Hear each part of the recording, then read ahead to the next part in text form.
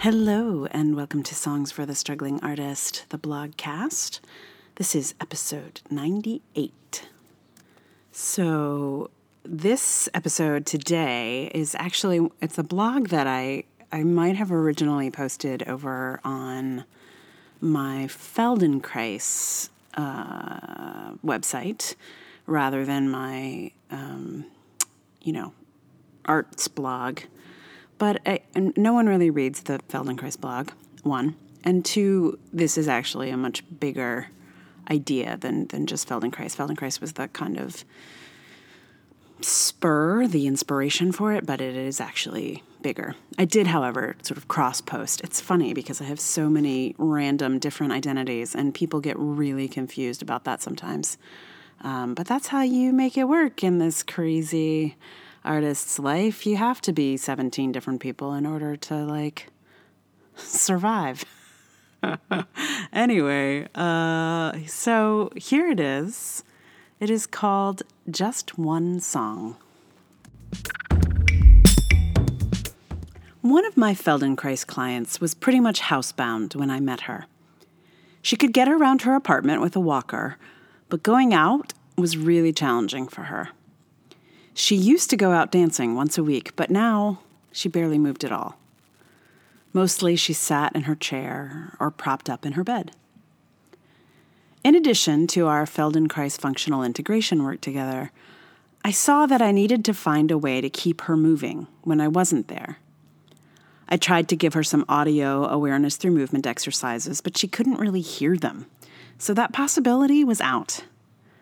I needed to help her find pleasurable movement she could do. Since I knew she liked to dance, I recommended she dance in her chair once a day. We found a Beatles song on her phone and did some sit-down dancing for a couple of minutes before she got tired. When I left, I gave her a prescription of dancing to one song every day. We don't do prescriptions in the Feldenkrais method, so I found it hilarious to use this language for dance. I was pretty confident that this was going to help her. I know just a little bit of twisting and weight shifting would do her a tremendous amount of good. And it did. Then I realized I should prescribe myself the same thing. I love dancing, and it always makes me feel better, but I don't do it as often as I might, usually because I don't feel like I have the time to commit to a class or an extended dance session. It is very easy for a day to go by without any non-utilitarian movement, despite my firm belief in pleasurable movement as a beneficial practice.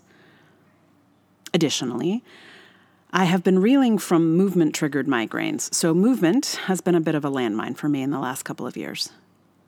At their worst, the migraines just want me to lie very still in the dark. But one song I can do.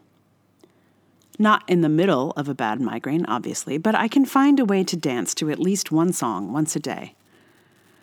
Working with a client with such a limited range of motion has shown me how easy it is to lose flexibility, to lose the ability to experience movement as a pleasurable sensation.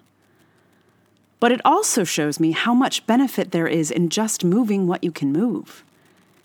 If you can't move your arms, move your legs. If you can't stand up, dance sitting down. If you can't dance sitting up, dance lying down. Even if the only thing you can move is your eyelids, it is worth dancing those around, or dancing in your imagination. When we experience injury or pain or any movement limitations, we often shut down more than we need to. We think if we can't dance the way we used to, we can't dance at all. But we can always dance something in some way. A finger dance? A nostril dance? I don't know. But I do know that a little bit of dance goes a long way for the whole body. In helping my client experience pleasurable movement again, I saw that I also helped her reestablish pathways in the brain that remember how to walk with more ease, to be able to get up off a bench unassisted, to regain balance, and so on. When I saw her last week, she joyfully told me how she went out into the world 4 times that week. Once even, she went out unassisted. I attribute that regaining of independence to the dancing and to the Feldenkrais, of course. I know the aides in the next room think crazy things are going on when they hear me singing I Want to Hold Your Hand, but I'm working on getting her to dance with her arms while lying down, which will eventually allow her to roll herself over. Extra daily movement, like dance, helps the brain understand that you want to be able to move in many directions.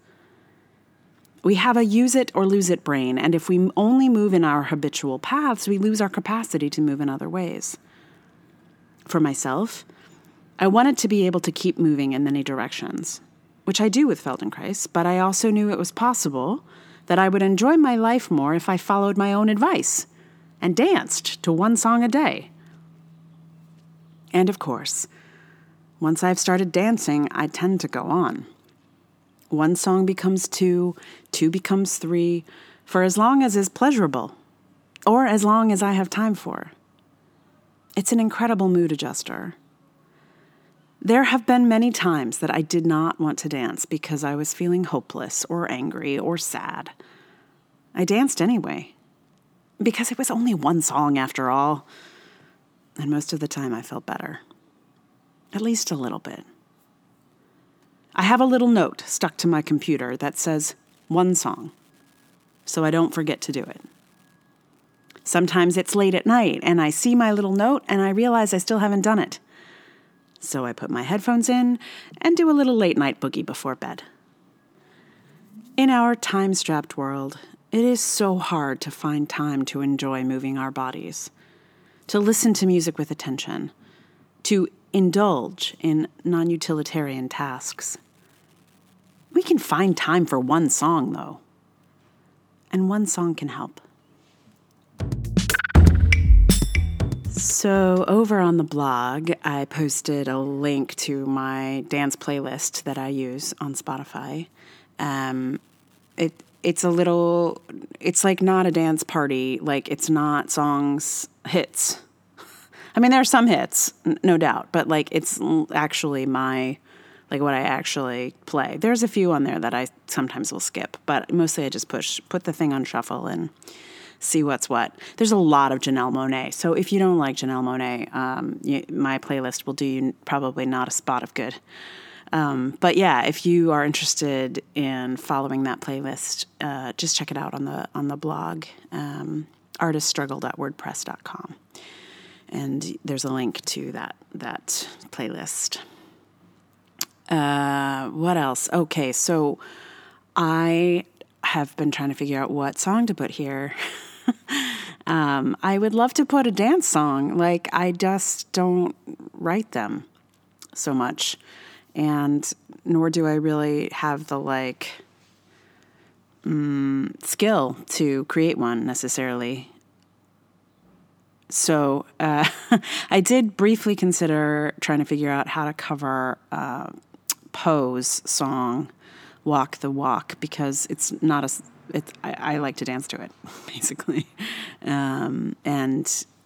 Whatever happened to Poe? I mean, I actually know what happened to Poe. She got screwed by the record company. But anyway, I just thought, if I'm gonna shoot somebody $9 for licensing for their song, it'd be nice to shoot it to Poe.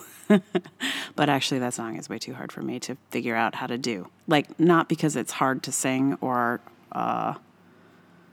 any of that. Just like, I don't know how to make a dance song, really. I need some help for that. I could sing one, no problem. But, like, creating the whole atmosphere, not so much. However, I realized that, so this lullaby project that I've been doing for the last few years, there's a lot of babies out there listening to songs that I've recorded or wrote or whatever. And I was like, I know there's a video of one of the adorable children that I wrote a song for. And I knew she was dancing to a song. This is when she was a baby. I knew she was dancing to a song that wasn't the one I wrote for her. And I thought, that would be a good one to put here, because it may not be a song that we think of as a dance song, but it clearly is for this baby. However, that song, I watched the video, I found it again, and it's actually Sasha's song, which is the lullaby I put on here a few episodes ago. So that I unfortunately can't do that. But I will instead put a different lullaby because I am trying to whip those into shape again. So this one is called The Owl and the Pussycat. It's based on the Lear poem, and it's written by Lucy Simon. It's from the album The Simon Sisters Sing for Children, which was an album I had as a kid and I loved. There will be a couple of others in this series from that album, so get ready. And this I recorded. I didn't actually intend for it to be on the lullaby series, but a couple of friends of mine got married a few years ago, and their wedding was an Owl and the Pussycat theme. So I thought, well, I actually have to record this song for them and their kids. Or kid at the time. They have two now, but at the time they had the one. So I recorded it. What's funny about this is I recorded it for their wedding, and it was my plan the whole time, but I was traveling, and I'd sort of lost my voice. So I ended up having to record it, in a flat that I was staying in. My voice was pretty low, like it was like, oh, I'm not well.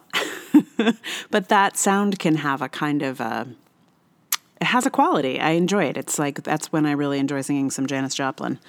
But what's funny is I was already planning on recording this one again today, or I thought about recording this one again today, and I'm not feeling particularly well today. I have a bit of a cold. So I was like, oh, great. I'll just kind of tap back into the original impulse of this one, but with a better mic. And I'm not quite as sick as I was when I recorded this for my friends. So there's only a hint of Janis Joplin in the. It's maybe like a half a step lower than I might be in my usual. I don't know, in health. So that's one thing about this. And the other thing is that previously I'd recorded it with some hand slaps, like this kind of sound. And this time I played with that a little bit. I didn't like it as much. So I used a little drum. But then also I messed around with just like found objects. So this recording includes some candy wrappers and a set of keys, which means it's not the most regular rhythm in the world. But I think what it lacks in regularity, it has a kind of a fun flavor of keys and candy wrappers, both of which are things that young people will sometimes respond to, with their hands, but maybe with sound too. Who knows? Anyway, here it is, The Owl and the Pussycat.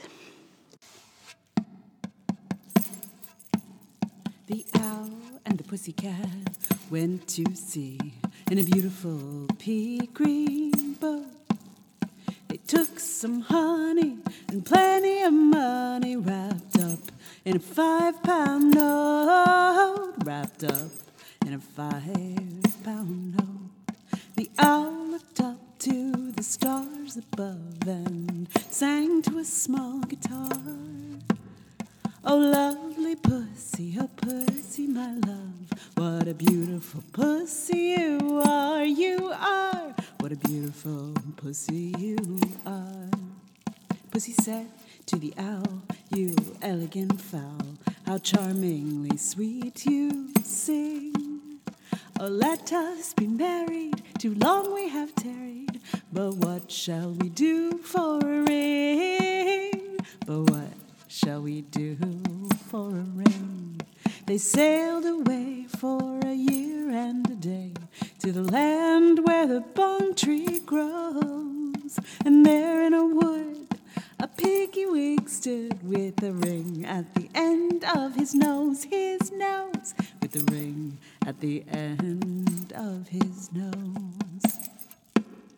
Dear pig, are you willing to sell for 1 shilling your ring? Said the piggy, I will.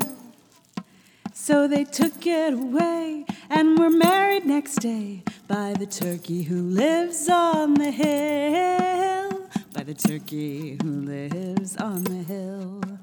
They dined on mince and slices of quince, which they ate with a runcible spoon. And hand in hand, by the edge of the sand, they danced by the light of the moon. we danced by the light of the moon. And hand in hand on the edge of the sand, we'll dance by the light